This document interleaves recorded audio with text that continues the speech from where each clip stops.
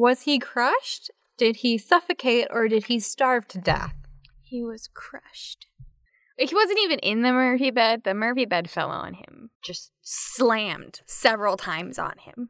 R.I.P. Sin boyfriend. R.I.P. Sin boyfriend.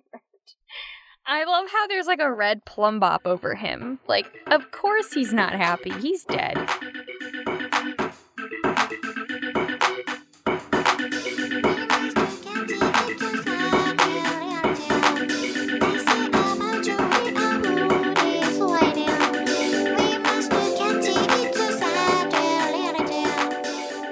Welcome to another episode of My Favorite Feminist. My name is Megan, and I'm here with my co-host, Milana.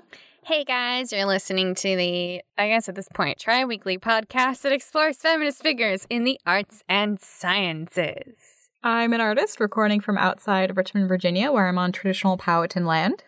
And I am your friendly Philadelphia science gremlin recording on traditional Lenape land. Today we're going to learn about a Polish figurative sculptor who survived the Holocaust and a Curie you've never heard of. Oh, how curious. I just died. Okay, I'll be good with the puns. I just died a little. You're welcome. You're welcome. It's episode 50. 50. 50. 50. Yes, today it is our 50th episode, which is very exciting. So we've been doing this, we're on our third year now. 3 whole years. What the hell? How did this happen? We're going slow and steady. It's crazy. I did not think, I'm glad we did, but I did not think we would get to year 3. I'm not gonna lie to you. Oh, I know. I figured maybe at some point one of us would go to grad school or something and we just have to tap out, which is probably still going to be a thing in the future, and that's fine. Life happens. But as soon as I get into a grad program, I'm going to have to. That's fine. Hey, I was thinking, depending on how our last presidential cycle went, if I needed to bitch out and get out of the country via a MFA program, it would have been me. I understand completely. Yeah, so you gotta do what you gotta do. So at some point, we will have to face our impending podcast mortality, but not today. Although kind of, because I might be talking about someone today who did die a little young. Oh. Sorry. That's why I'm going first. Well, I'm here for the ride, as long as she burned brightly while she was alive. Yes. Her work is very fun. Type of artwork that just as a figurative artist myself, I really, really identify with. So when I came across her work recently, I was like, oh my goodness, I need to cover her. Yes. So I thought, perfect for the 50th episode. And then I started researching her and I was like, wow, this is kind of depressing. Why do I always do this to myself? Because history is never actually happy. Sometimes. And I'm definitely going to try to do a feel-good episode next episode to make up for it. But you know what? Here we are. Okay, that's fair. And yeah, so I think we're going to have fun with a figurative Polish sculptor who made these really weird but fun abstracted segments of the female body, which I kind of sort of do myself. So that's right up your fucking alley. It is. So I don't usually talk about my type of artwork on here at all, but so I'm a figurative sculptor and painter, and recently-ish, I spent way too much time working on my largest painting to date. It's 3 by 3 feet of my belly rolls. Imagine people asking, oh, what piece of art are you working on right now? And it's all right, there's no nice way of saying this. And it's just blank stares when you're wait, you're working on a close-up painting of your belly rolls with the creases and little fine peach hair on it. And they're wait, I'm sorry, what? Do you get paid for that? Yes, and you know what? Don't even just be loud and proud, because I showed my coworkers at the radiology department that I work at now, and they can't get enough of your shit. That's why day you got additional 1 or 2 or 3 extra people. That was me. They're all my coworkers. All right. It's all checking out now. And my boss was scrolling. She's like, I could do this all day. I have stuff to do, but this is amazing. And I was like, yeah. Oh, it's too funny. That's my best friend. Yeah, that's me making weird sculptures and paintings. Mm-hmm. But so this painting, I just I had to get it out of my system. It's a close crop. I was brushing my teeth one morning and I noticed all my little tummy rolls and I was like, wow, the colors and the horizontal line. I'm like, this is going to be a painting. I made it a painting. So now I have this giant ass painting of some tummy rolls. And the first piece I saw of the sculptor I'm doing today, she made these giant stone sculptures of tummy rolls. Oh my God. It's like the physical manifestation of the painting that I did. And so it's figurative, but it's also weird and abstract. And I was like, oh my God, yes, I have to do that. So that is why we're covering 20th century Polish sculptor Alina Shapoznikoff. Okay, can you spell that? Because I'm about to Google. All right. Well, I will just say that I listened to an 1.5-hour scholar lecture on her, and she said Shapoznikoff. You spell her name Szapocznikow.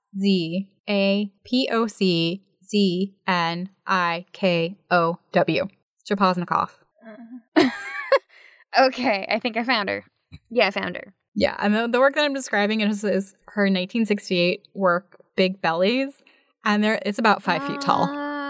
They're big. See it. Oh my God. It is literally just the stomachs. There's like no additional. Yeah, just like in my painting, I did like a close crop. So she's working from a very similar visual sense, except she was doing this type of work in the 60s and, I'm doing it now. So that's why we're covering yet another 20th century sculptor. But, this time it's an artist that made the human body's like visceral components like central to her work, which is something I really personally identify with. And I'm like, you know what? For our 50th episode, I'm going for it. So that's why we're here. It's magical. They're really fun. And her work is really weird. It is. It's so you. It hurts. I know. Oh my God. It's these lips. Yeah. I don't want to get ahead of yourself. Okay. Just go. Does this woman have a penis? There is one that has a penis. You're right. Nice. Yeah. I'm digging it. So I will preface today by saying that there's not a lot of biographical details available in Alina right now in English. That's a little depressing. But I feel like that might be more of a language issue because in her native Poland, Alina is like a highly regarded post-war artist. And the Museum of Modern Art in Warsaw, their website has like a great online archive of her work. Oh my God. Which is really helpful.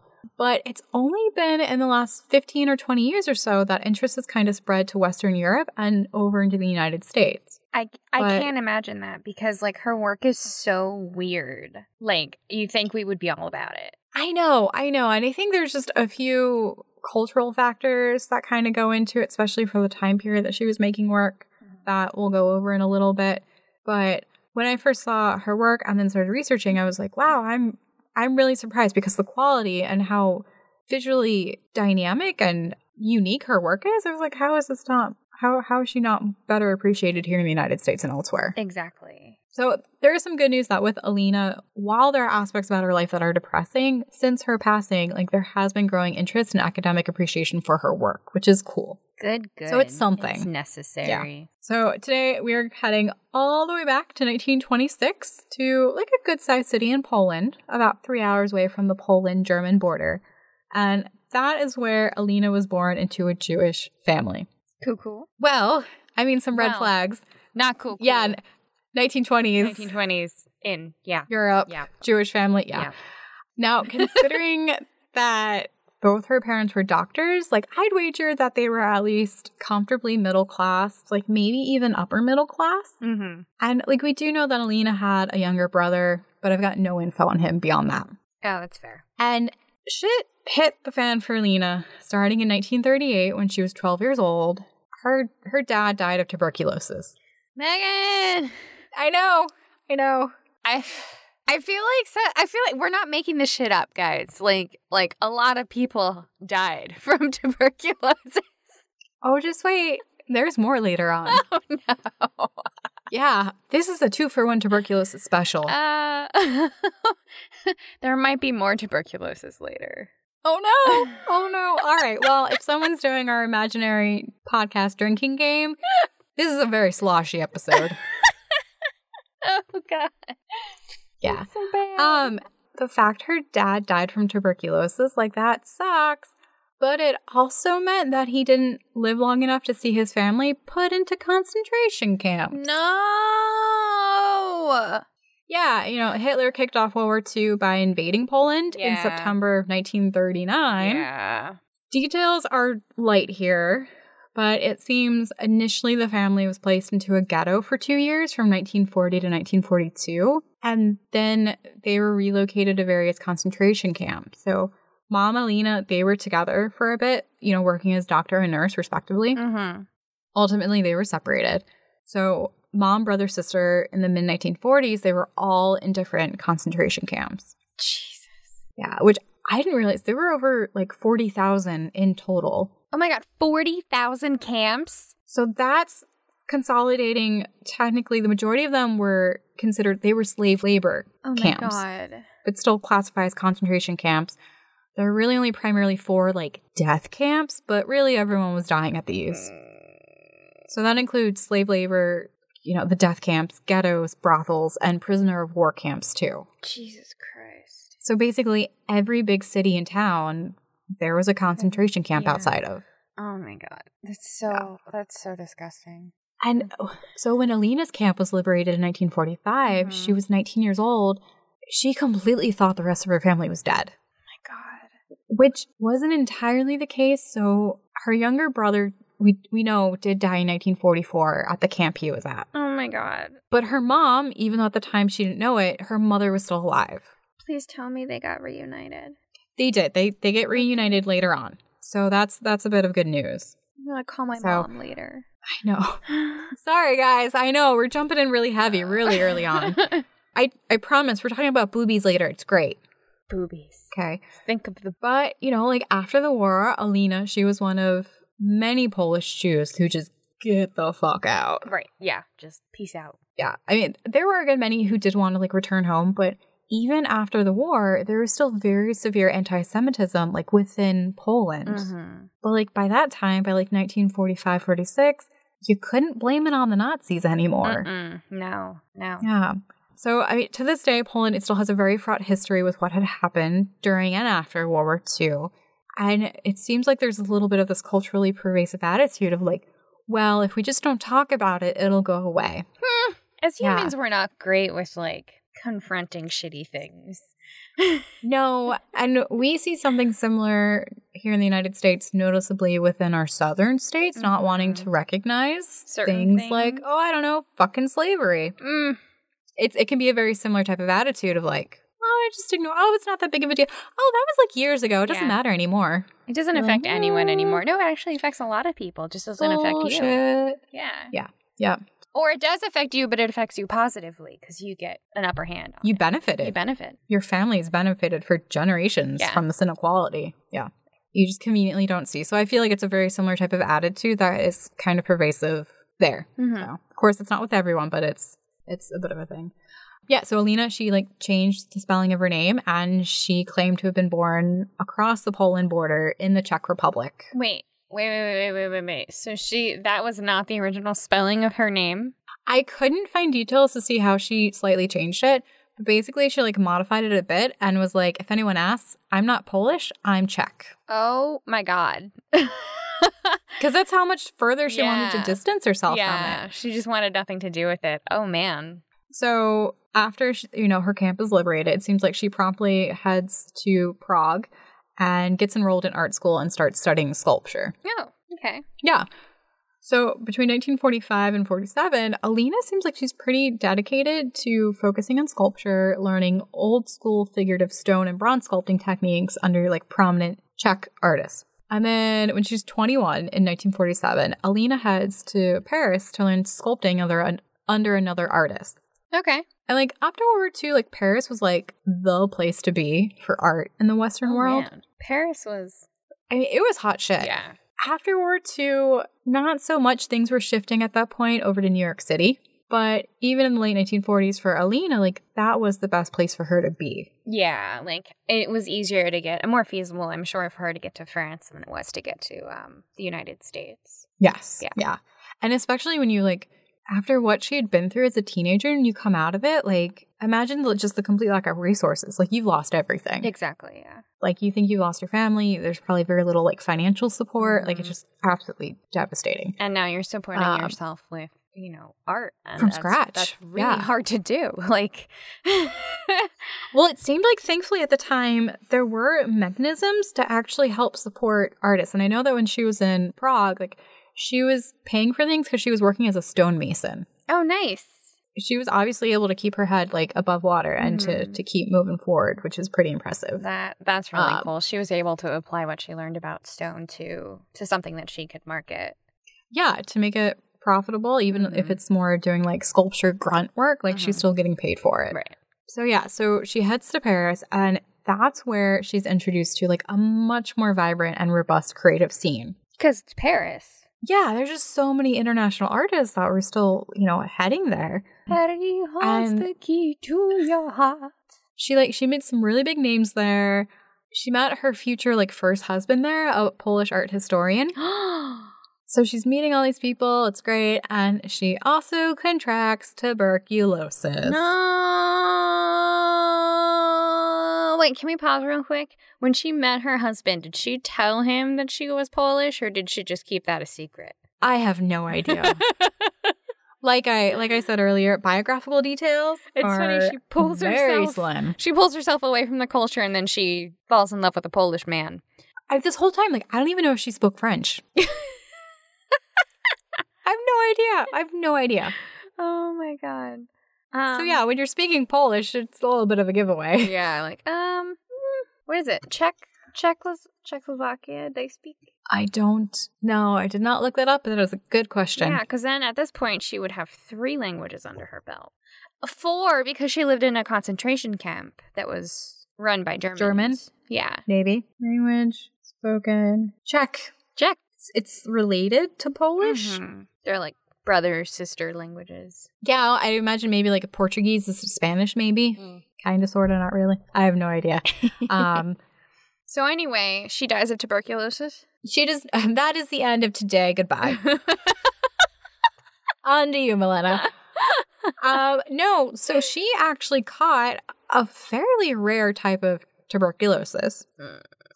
Because tuberculosis isn't already terrifying enough. It can sometimes spread outside of your lungs. And she had a variety that spread into her chest cavity. And at the time, there really wasn't a treatment for it. But she was able to get on an experimental drug, an experimental antibiotic that did cure her TB. Yay, medicine! Well, considering it was still experimental at the time, downside was it did cause infertility. Oh. But she was alive. She was alive. I mean, if she didn't want kids, yay, medicine. A lot of roller coasters on this one today. Oh my god. And it seemed like at that time, France also kind of caught on to the fact that her paperwork wasn't as legit as she claimed it was. Because she did lie about it. And they were like, yeah, no, sorry, you can't do that. Yeah. And in the early 50s, like at the age of about 26 or so, she ends back in Poland. No. Well, she actually does settle and start a family. Oh. So the Polish art historian that she met in Paris, they get married. And in that same year, in 52, they adopt a baby boy. Oh. Yeah, and I found a really sweet picture of them holding their little son and like an old school like baby basket online. So we'll include that in the show notes. Oh. Bassinet, yes, that thing. That thing. I don't know. I don't have babies. I've got a dog. I only know the word bassinet because they're in Sims. So if I have it, you can. There you go. Yeah. Thank you for that. Just whenever you have a newborn in the Sims, you just grab a bassinet and stick it in there and then put the newborn there and then watch it wiggle until it grows up. I hate the newborn stage. Anyway. I'm sure there's a lot of parents who might agree with you. I imagine it's very messy. Cheat my way. I'm pretty sure, sometimes I just, cheat them up 2 stages. So they don't go through the infant and they don't go through the toddler. They just become children because they're so boring. You know what? I wouldn't say boring. For an actual child, I think chaotic. Oh, yeah. No, I, had to spend way too much time with my cousin's toddler, and he wouldn't stop crying. And I wanted to drink a lot. I mean, yeah. Children do have that effect on some people, so I sympathize. No. We could just skip those steps, maybe go to like maybe a 5-year. I don't know. Children just always seem obnoxious. But anyway, bassinets. Yeah, but Alina, like, she wanted a child, so they adopted. So she had her son. Also during the same time when she returns back to Poland, she's like, holy shit, my mom's alive. And they reunite. What? Yeah. Okay. So that was a really big thing. So some good things happened in Poland. Like, Alina, like, up to the 1960s, like, she's essentially working as an artist for the government. What? Well, Poland, after the war, it was a Soviet communist satellite state. Okay. The USSR said to Poland, they're like, yeah, you're ours now. Kind of like scooped them up. Oh, I feel like Russia did that recently, right? Yes. Yeah, that's with Ukraine. There's a part of it that they're like, we're going to annex. This is ours now. And everyone else is like, the fuck you will. And it's been a bit of a stalemate for about 5 or 6 years now. That's insane.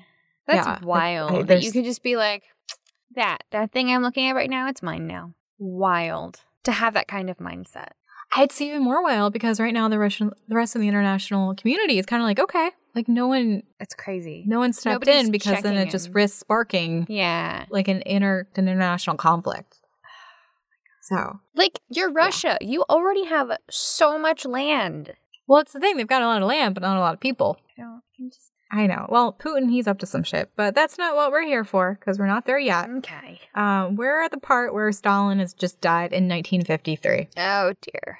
Well, this means for Poland that after his death, the country is kind of considered in a thaw because they're not suddenly under such hardline Soviet control. Yeah. And that means that for Alina, there's plenty of like pro-Poland like national art to create as like national propaganda. Oh, nice. So she's doing like very traditional monuments for this government-backed like social realist art. Mm-hmm. So sculpting very traditional like Polish-Soviet friendship sculptures, like monuments. Yeah. Monuments to the victim of Auschwitz. While Alina is forced to conform her artwork to like this government style and narrative of art, like at the same time, like she's making a living as an artist. Yeah. Fuck yeah. Because the government's like, no, we need artists to create these things to help with like, you know, this whole national idealism of like Soviet friendship and, you know, all that other propaganda BS. Which, I mean, to be fair, in the United States, we were doing a similar version of it ourselves. Oh, yeah. So, been there, done that. Another soldier to fight the war against communism. Yep. So, same thing. Now, going into the 1960s, there's a lot of change happening in Alina's life. So, Poland isn't doing too hot politically and economically. Mm-hmm. At this point, her and her husband, they have divorced, but they do stay really good friends throughout her life. Okay. And in 1961, her mother does pass away. Oh, no. And she got that extra time with her mom, so that was... She did. Yeah. She did, which I think it probably meant a lot to her. And the fact that, like, her mother got to see her grandson grow up and to be a part of his life. Yeah. So I'm sure that was a really big deal. But a lot of things are kind of in flux and are changing. And for Alina, she took this time as an opportunity to just move to Paris for good. Nice. But like legally. Yeah. Presumably, because that's where she spent the rest of her life.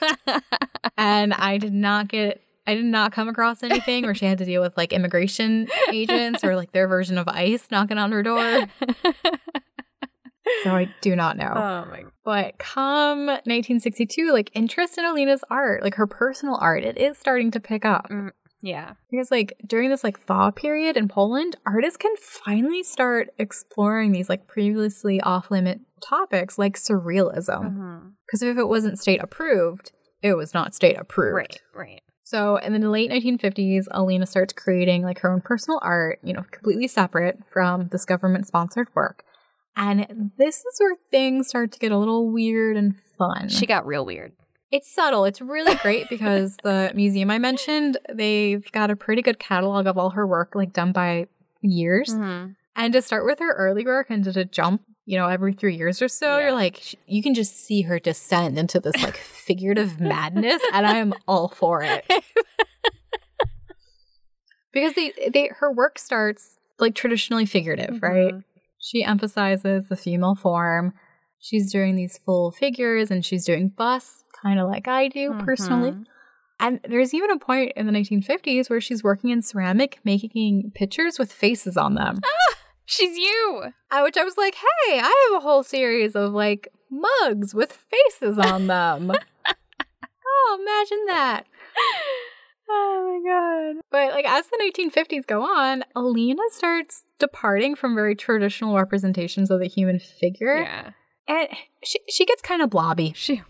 Blobby. Things get loosey-goosey and blobby. Blobby. Oh god. She made lamps in the shapes of ellipse. Yes, that is a little later on. For right now, what she's doing is exploring how much you can reduce a human form with it still vaguely being recognizable as a human form. Oh man. Yeah, she's really playing like push and pull with how much you can subtract away. And one of her notable works from this period highlighting this change is a 1957 piece titled Mary Magdalene. And it honestly looks like a Nightmare Gumby reject. That little claymation figure. It's elongated and it's very like plastic looking in terms of like the modeling of it. Yeah. And it's like, you're like, that's kind of scary, but it is technically end of day. I'm like, that's still a human form. Wait, hold on. If you look at it right. Let me see if I can find her. Mary So Magdalene. it's just a great example of how she was really looking to push the traditional boundaries of figurative artwork. Oh, it does look like a Gumby. Oh. And it's quite tall. I think it's about 4 feet tall. Oh, it's like something out of it looks a little like Gumby and the sculptures from Beetlejuice had a baby. Yes, thank you for that extra visual aid I had not considered. Am I wrong? But it's weird, but to me, I'm like, and it's really intriguing to see in her overall body of work how that is a marker for a big stylistic change in her work. Yeah. Oh, it's huge. Yeah, so there's an author, Amy, I'm going to mispronounce her name. Sorry, it's another Polish last name. It's hard to pronounce Polish names. Chmielewski. Wait, what is it? It's Chmielewski. I am the worst with Polish names. Like I'm just the worst with names. When you add extra consonants, like I'm done. I'm out. I tap out. Well, I'm just going to say it really confidently and really fast. So, author Amy Chmielewski. That is not her last name. I'm so sorry. In her essay about Alina, which we have a link to in the show notes, she suggests that in the shift of her work, Lena, quote, may have seen fragmentation as a liberating gesture, freeing the body from its ideological baggage and the constraints of an externally imposed identity.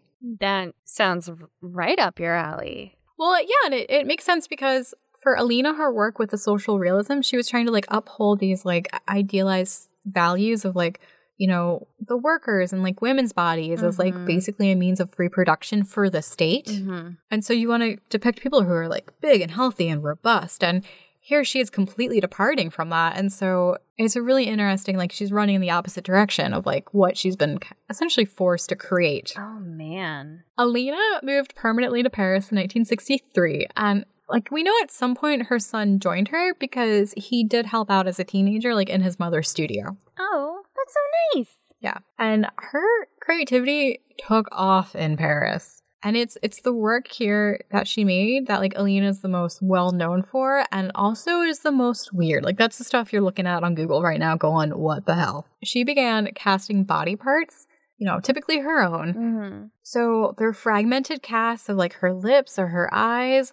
And she became like mixed media in her material choices as opposed to just working with plaster or clay or, you know, singular materials prior. There's some polymer shit going on in here. Yes, and that was actually really cutting edge for the day, which is kind of hard to imagine because plastic is just everywhere.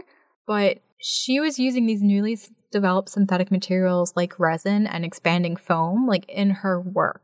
And Alina, she was even consulting with specialists at chemical companies to work out like what material would be the best to incorporate into her art. Pretty cool because the stuff is actually, it's lasts to this day. And there's another artist who's working roughly about the same time, German-born American Eva Hest. Mm-hmm. And she made sculptures using similar materials, but a lot of those started deteriorating. They started deteriorating over the years. Oh no. But Alina, however, you know, she's very adamant to try to make her artwork last as long as possible. Oh, it's lasted. So, But like taking these synthetic materials, Alina, she's combining like plastic with stone and plaster and creating these abstract but always fleshy sculptures. And into the mid-1960s, they're still fairly conventional by today's standards. Like back in school, like Alina had done a slightly stylized, like a nice self-portrait in clay. Mm-hmm. But by 1965, she's created this work, double self-portrait, with this like smoothly like undulating torso form. Oh, is she? That's like black. And then on top, there's 2 rows of like cast mouths, like stacked. And the bottom row is black, but like the top row is white. Wait, what's it called? So big departure. It's Double self-portrait. double self-portrait. And she has multiple versions of this where she plays with different aspects of repetition with the casted mouths that she's used, and she's stacked them in various ways. So she was someone who definitely took a concept and she would do a handful of iterations of like the same thing. Oh. All slightly different. Oh, I love it. Where they're like Yeah, it's really- stacked? Oh, God. It's really visually striking.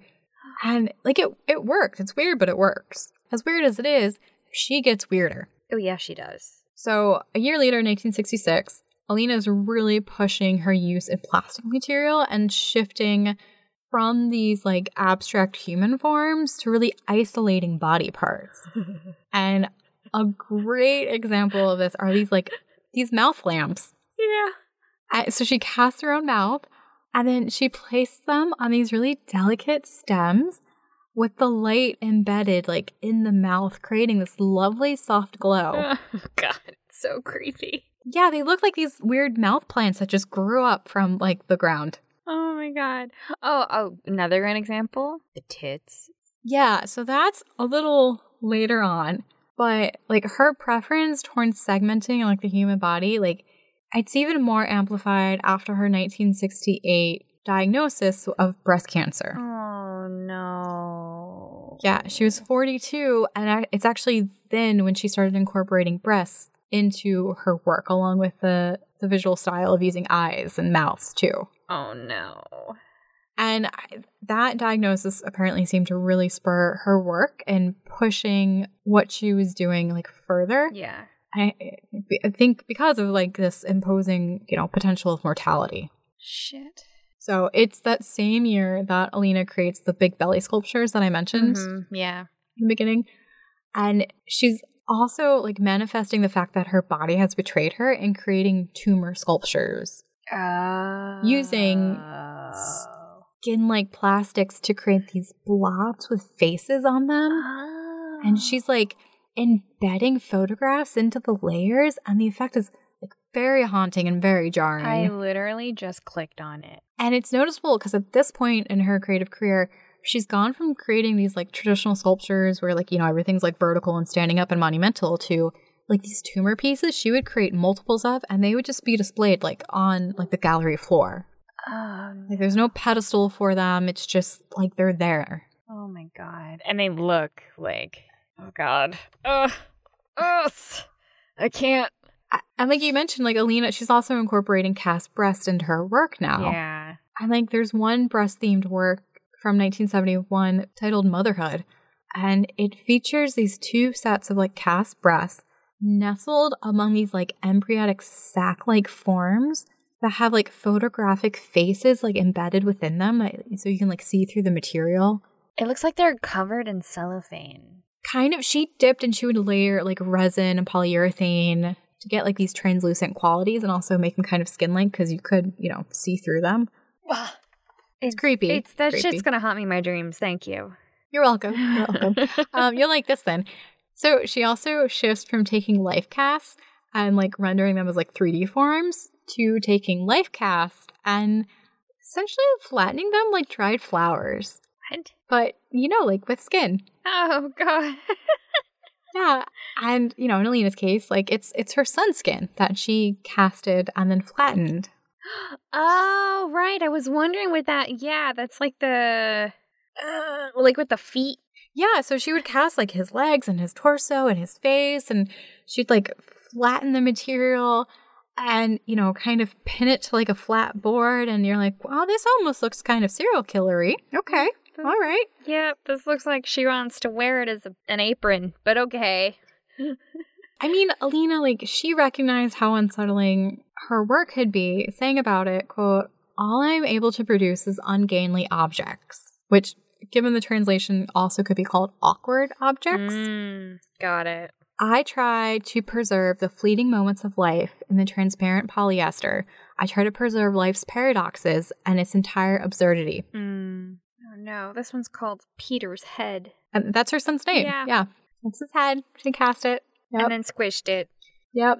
So central to her work was always the human body, and she really explored how far you could push and pull it to have it be, like, recognizable. Oh, some of this it's actually still recognizable no matter what she's done. Yep. It still looks kind of human-like, and it's not pretty, guys. It's great. It's well done. It's not pretty. It's not supposed to be pretty. No, and she definitely recognized that. Now, so she did pass away young at the age of 46 in 1973. No. So that was from kind of secondary effects of cancer. At that point, it had spread from her breast to her bones. Metastatic. Yeah, but I mean, I will say that like she passed away in a medical center, like in the French Alps. So, okay, not a bad place to go. No, very beautiful, very scenic. Oh God. Yeah. Like after her death, Alina's work was exhibited. Notably, there was a show put on in France, and like the collective art world response was just like, it was like a shrug. Oh, fuck off. Yeah, it didn't really take off. But meanwhile, in Poland, like her work has become like well recorded and archived, and continued with academic and public interest like from the 1970s on. National treasure. I mean, she's considered like a leading post-war artist. Mm-hmm. And it wasn't really until the 1990s that in America and Western Europe, she was, quote, like, rediscovered. Yeah. Oh, God. I hate when that happens. And I feel like, I feel like there's, like, 3 reasons for that. So, I mean, one is language. A lot of the documentation about her is in Polish. 2, like, there's art world favoritism for Western-oriented content. Oh, for sure. Every time. And so she was, like, Eastern European. Mm-hmm. And then there's the additional fact that, she was considered behind, like, the Iron Curtain. You'd be like, okay, yeah, but her last 10 years in life, like, she lived in Paris. Yeah, exactly. Like, at this point, she's, like, more Parisian than she is. Yeah, like, she's international artist at that point. Yeah. And then during her lifetime and after, like, Alina's artwork doesn't really fit into any neat categories. No. So it's not pop art, it's not abstract, it's not, like, new realism. Nightmare? Which was really popular. Stuff of nightmares. New realism was really popular in France at the time. And, like, while her content is female-driven, it's not necessarily or explicitly feminist either. No.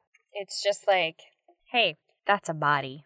It's very open-ended in terms of how people interpret her work.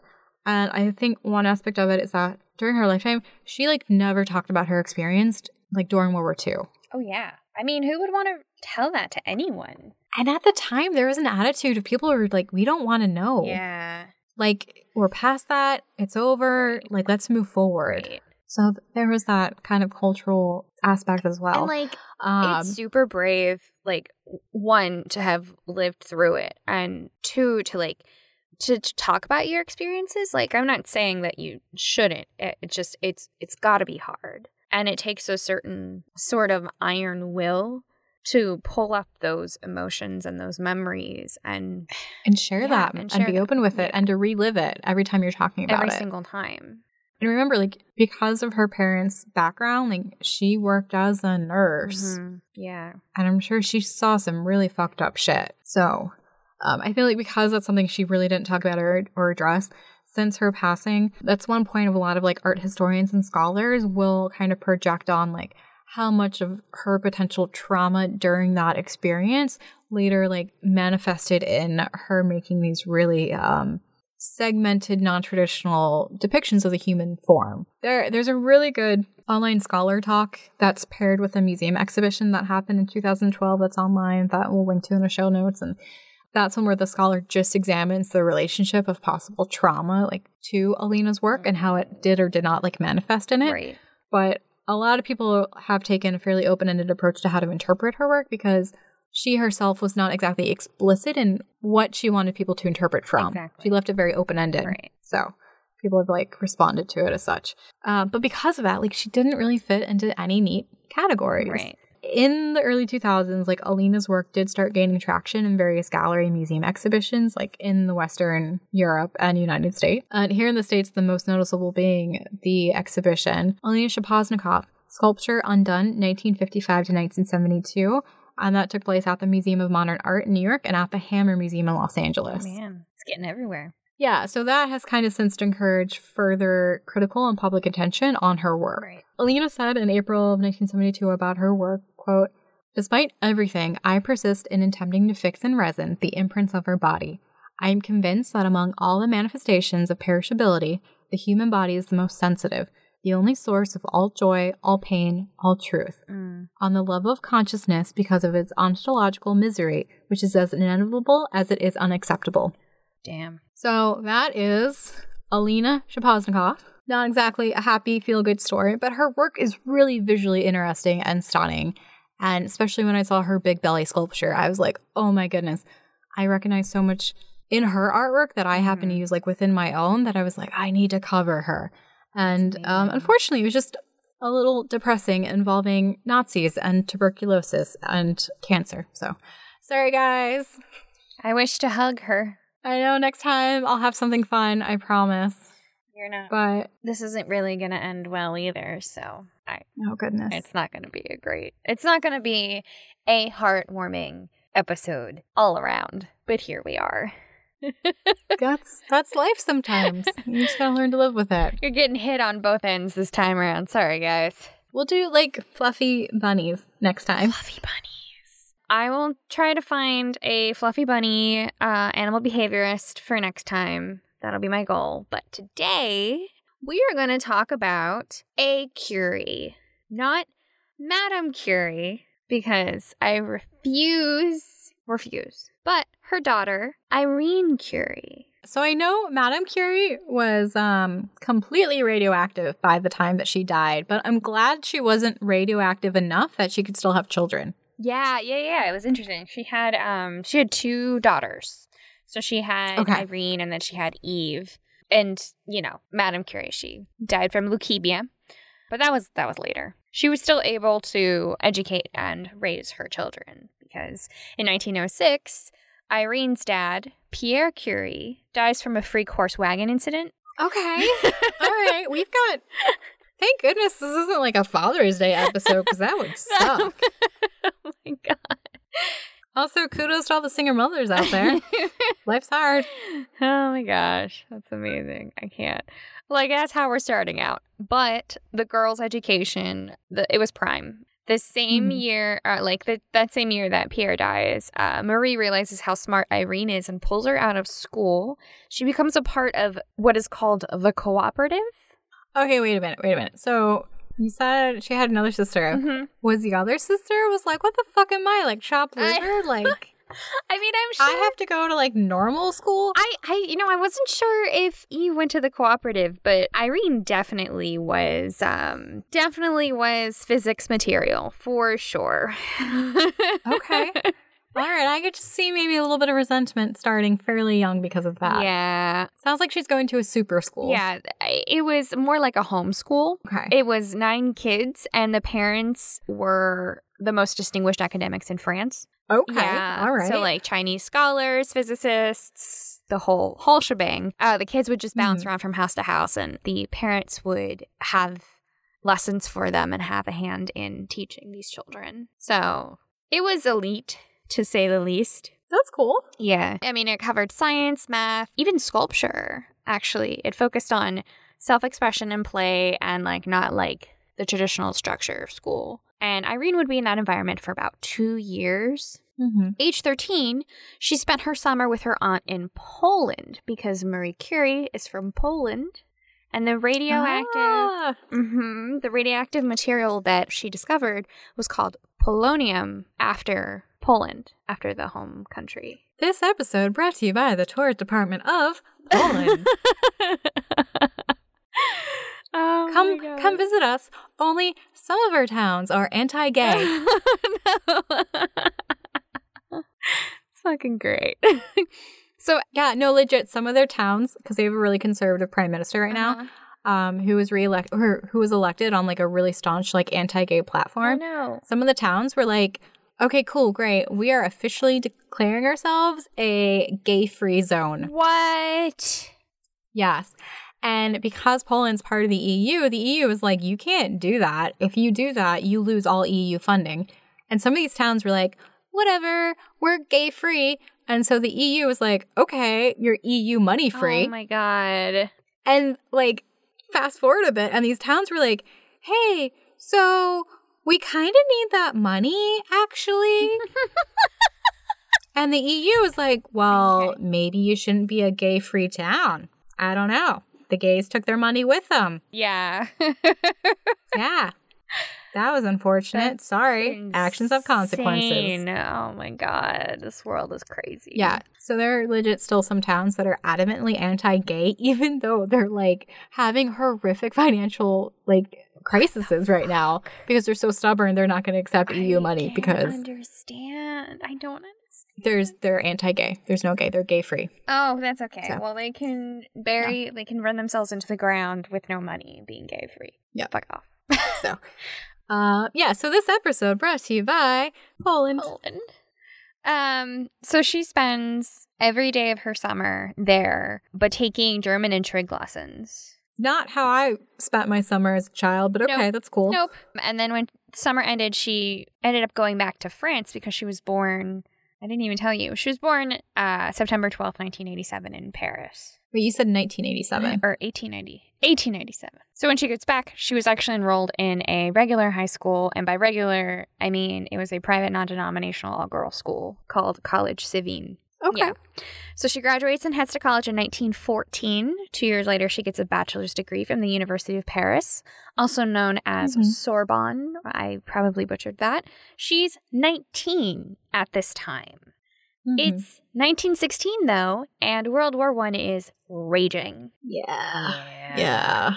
So her mom, Madame Curie, developed mobile radiography units to help war efforts. And Irene steps in and helps her mom with the project. Oh, okay. And is that just like scanning the wounded to see if they've got like broken bones and stuff? Yeah, and like finding shrapnel and stuff. Okay. So, she's Marie's assistant, and a few months later, she ends up working by herself in Belgium. I don't know what caused them to do their thing, but they're both like still doing war efforts in different spaces. So Irene taught doctors there how to locate shrapnel in the images taken, and then she got really great at making and maintaining these units. By the end of it, she received a military medal for her work during the war. Oh, nice. After it, she heads back to Sorbonne. She wants to complete a second degree in mathematics and physics. I have no idea what the first one was. She finishes that up at 1918, and then she hops over to the Radium Institute to seek a doctorate. So I'm going to tell you a few things about the Radium Institute. All right, I'm all ears. It's in Paris. It's now called the Curie Institute because Irene's mom and dad founded and built it. Okay. All right. There she worked on her doctorate and became her mother's lab assistant. Her thesis was on the alpha decay of polonium, which again is the element that her parents discovered that was named after Poland. So go ahead and let that sink in. Just as long as you're not like physically letting the polarium sink in, because that sounds a little carcinogenic to me. Intense. I would be so stressed out defending my thesis on an element to the person that discovered that element and their Nobel Prize winner and also your mother. Yeah, like imagine the intensity of it. And then like at the same time, she like, does a little like tappy thing with her foot and she's like, sit up straight. And you're like, yes, mother. Anyway, so polarium, blah, blah, blah, blah, blah, blah, blah. Like, I don't know how I would handle that. Like, when your mother is a fucking Nobel Prize winner and the person who's telling you whether or not you're going to get a fucking doctorate, like, I couldn't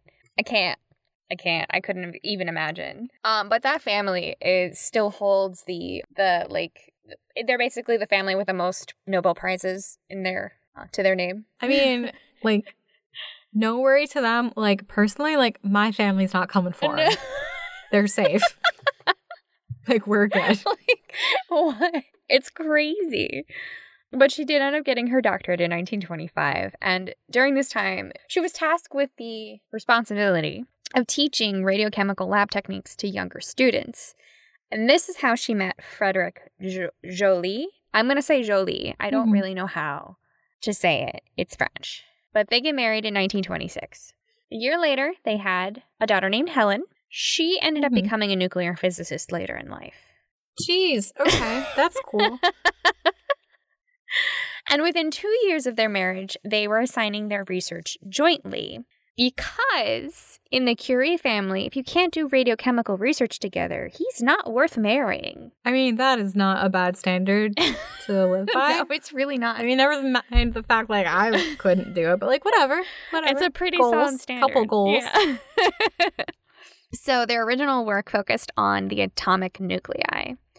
And like just atoms, nucleus and atoms, not just, And it actually their work identified both the positron and the neutron. We're going to go a little bit into science here. Okay, all right, thank you. Because right now I'm just like, oh, okay.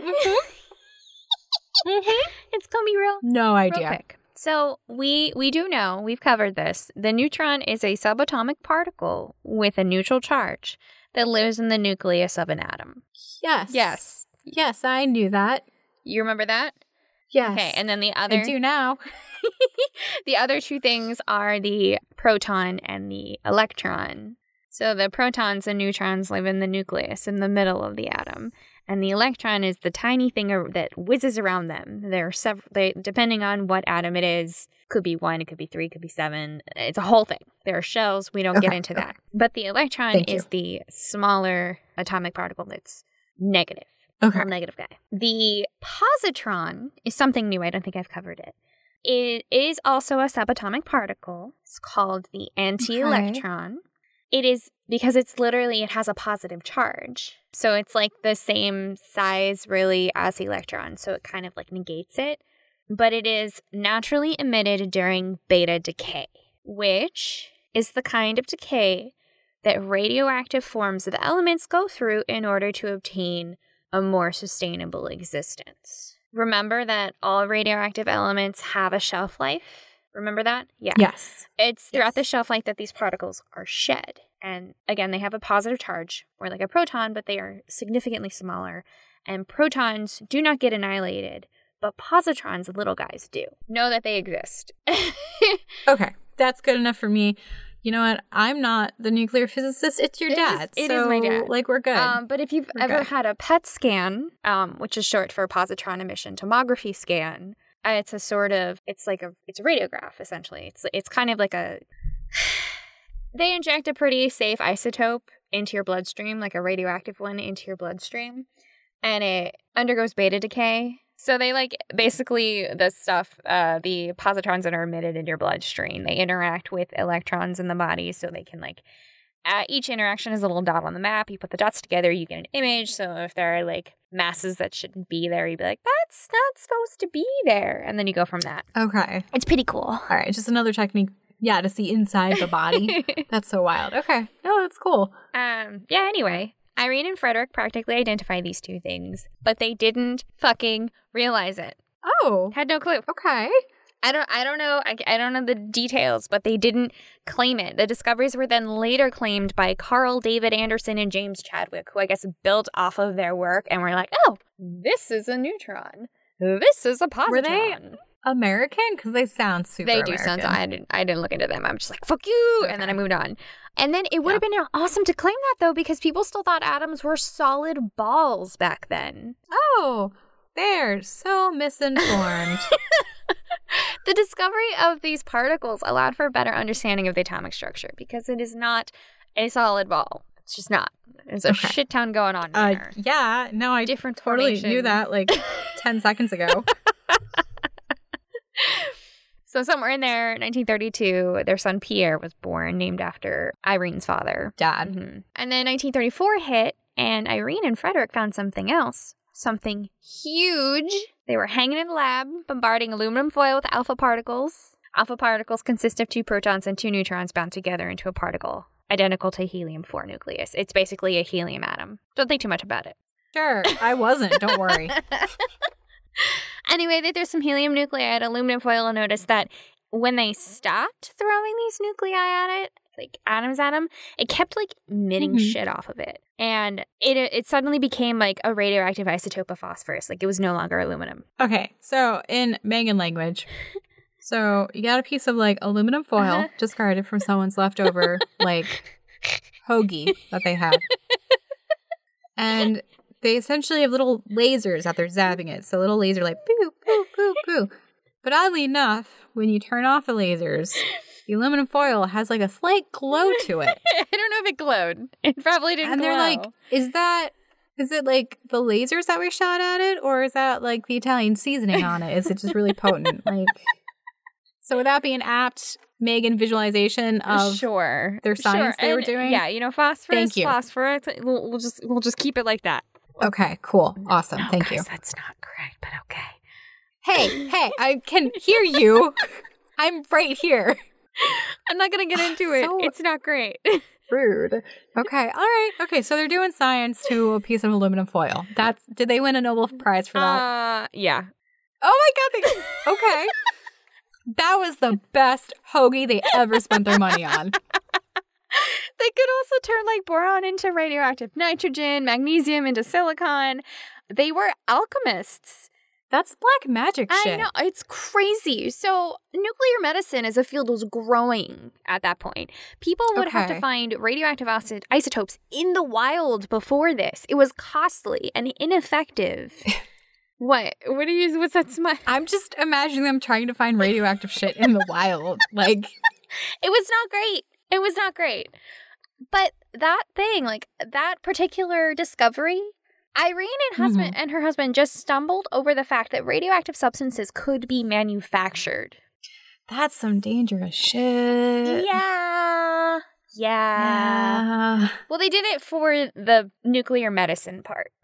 Because now they could explore nuclear medicine like quicker, easier, right? So in 1935, they did get a Nobel Prize for chemistry in that. And then Irene was offered a professorship at the Faculty of Science at the University of Paris. And then... I know! And then... Well, I mean, that's really cool, but like I also know what's happening in a few years. So did she accept? Oh, of course she should. Yeah, she did. Okay. And then she moved on to the director of the Radium Institute, which was the institute that her parents founded in 1946. The work done by her there that focused on the radium nuclei was actually the work that Lisa Meitner based her nuclear fission experiments on. And you remember Lisa Meitner. Yeah, so, and Lisa Meitner was someone that we covered all the way back in February of this year. Yeah. Which already seems like forever ago. Irene also promoted atomic energy use in France, so using more of that instead of, like, coal and shit. Part of the National Council of French Women, was on the World Peace Council. She would obviously be speaking out against Nazism at this time, spoke in favor of women's education. And in 1939, she and her husband locked all the documentation in a vault. They were worried how the military would use her research on like nuclear fission and atomic use. Yeah. And Lisa Meitner was the same way. Fair. When Lisa Meitner was asked to work on a bomb, she was like, no, I want no part of that. Yeah. It's all about medicine and making the world a better place. And she wasn't about the misuse of it. So good on them. Mm-hmm. They still did a lot of amazing things. Like, what was life like for them during World War II? Because there's a point like France was occupied by Nazi Germany.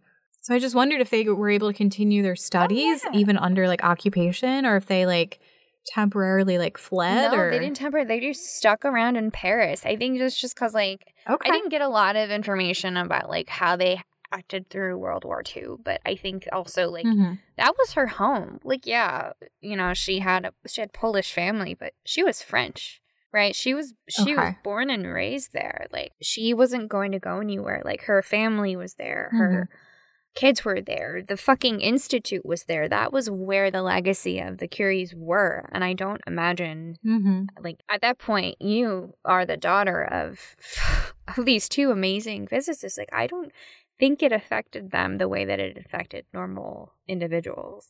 Other people? Okay, so they're... I mean, of course it might have had a little bit of protection under the compromised French government. Yeah, of course it affected them, but I think they had kind of like, I don't know. a level of privilege that just kind of shielded them from more immediate implications of Nazi rule. Okay. All right. I was just curious because it sounds like, if we're rolling to facts about like the late 1940s, that obviously they were able to continue their professional work like through that period. And she was still able to like speak out against what was going on. It wasn't like she was sitting back and watching it. She was taking political work, like activism, into her hands as well. So she was using that platform that she had and trying to do the best that she could with the resources that were given to her, which is the best thing you can do when you have power like that. So what was it? Yeah, she was a member of several foreign academies of the numerous scientific societies, had honorary doctor's degrees from several universities, was Undersecretary of State for Science. She advocated for like funding of scientific research for France. And she helped design a huge center for nuclear physics at the University of Orsay, which is south of Paris. Oh. Yeah. So she was like, okay, well, my work is on this, but like I want to make sure that we have like nuclear power and we can use this. Like we can continue to work with these materials and see what we can do with them. Mm-hmm. Oh, wait. She did have tuberculosis at one point in her life. God damn it. But that is not how she died. Okay. Oh, okay. That is good. Tuberculosis in today's episode is only fatal in one of three cases. She got it, she recovered, but just like her mother, her work caught up to her, and she died of leukemia in 1956. Okay. So how old was she? She was 58 years old. Okay. So she had about a little over 10 years on My Artist Today. Yeah, we're not going for longevity here, guys. Nah, not today. Cancer beat out twice. Sorry.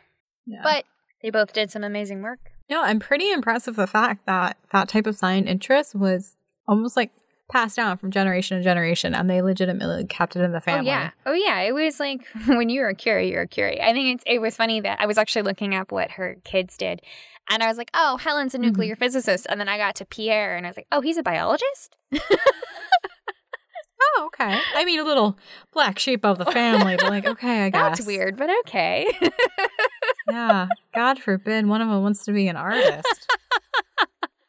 Well, I believe Eve was like a writer, wasn't she? So that's kind of like a... Yeah, the little bit I know about her sister, that was not one of the chosen as a child to go to, what was the special school? The Cooperative. The Cooperative, which sounds completely culty. Not gonna lie. So the Curie child that was not in a cult and also did not die of cancer, she legitimately lived to be about 102, I believe. Damn. She was 101 or 102. And she became a noted journalist and also a biographer of their mother's work. Yeah. So she wrote like the definitive biography of Madame Curie. That's so cool. I mean, but even then she did something great with her life. So I don't they were all like powerful and wonderful. Yes, and apparently she would joke that she was the Curie in her family that did not have a Nobel Prize. Oh. That's true. Yes, I imagine there were quite numerous cocktail parties where that got quite a laugh, and she was like, I'm partially dead inside. Thank you. Or but yes, no, she did. I know she's Christmas where they all get together. She's like, don't mind me, guys. Never mind my accolades for my investigative journalism work. Whatever. Cool. I'm going to go see if they need any help in the kitchen. Keep drinking. Yep. So that's the little bit I know about her sister. I'm not a scientist. But, all right, well, as always, if you guys have made it this far, happy 50th episode. Also, I'm sorry it's a downer. We did not think this sorry, through, guys. did we? Sorry. Next episode, I promise it'll be fun. I don't know what it'll be. Bunnies everywhere. It'll be fun. So, as always, if you've made it this far, we really appreciate it. And we're glad that there's a good many of you that have stuck around for about 50 episodes or so. So, Milan, if people want to see more about who we've covered this episode, where can they go? So we have a website, myfavoritefeminist.com. We have an Instagram and Facebook, both under My Favorite Feminist. Our Twitter is at Milena Megan. That's at MILENAMEGAN. If you want to email us, we're info@myfavoritefeminist.com. You can find us, you can listen to us any major podcasts, because you're listening to us right now. Just take 2 seconds to subscribe, share, comment, let us know. Are you the black sheep of your family? Oh, think for both of us, the answer is most definitely. Oh my God. I have caused a lot of stress in my family, but I'm not even mad. I mean, thinking about it, my grandmother is like focusing on you having a child.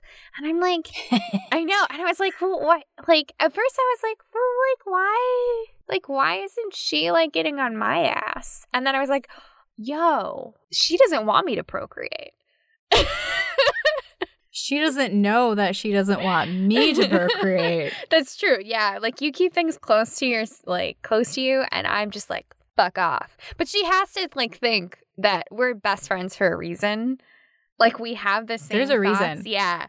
But yeah, no, I've been... We are like ride or die. Yes.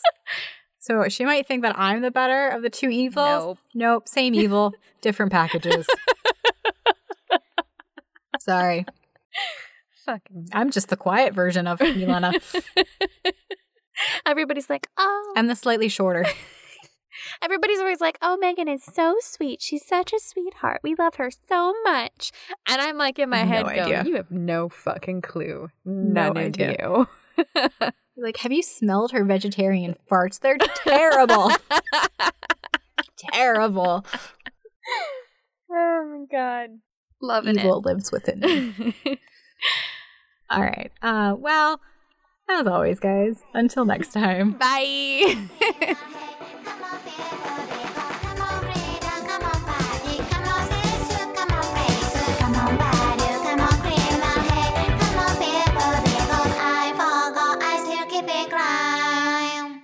You capture the exact moment in your Sims game where the Death Eaters are sucking out his soul of your dead boyfriend. Yes. Also, why is the kitty cat just batting at the bottom of the Grim Reaper's, like, cape? He's not... Like, that useless. Absolutely useless. The human's dead, and the cat sees death, and it's like, hey, so I haven't been fed in about 45 minutes, actually. So if you could just mosey on over to my kibble, I totally haven't eaten today already twice. Would I lie to you? And then, he had 3 cats. Trashy, Duke Garbage, and Prince Trash. That's actually Duke Garbage. You know what? He would.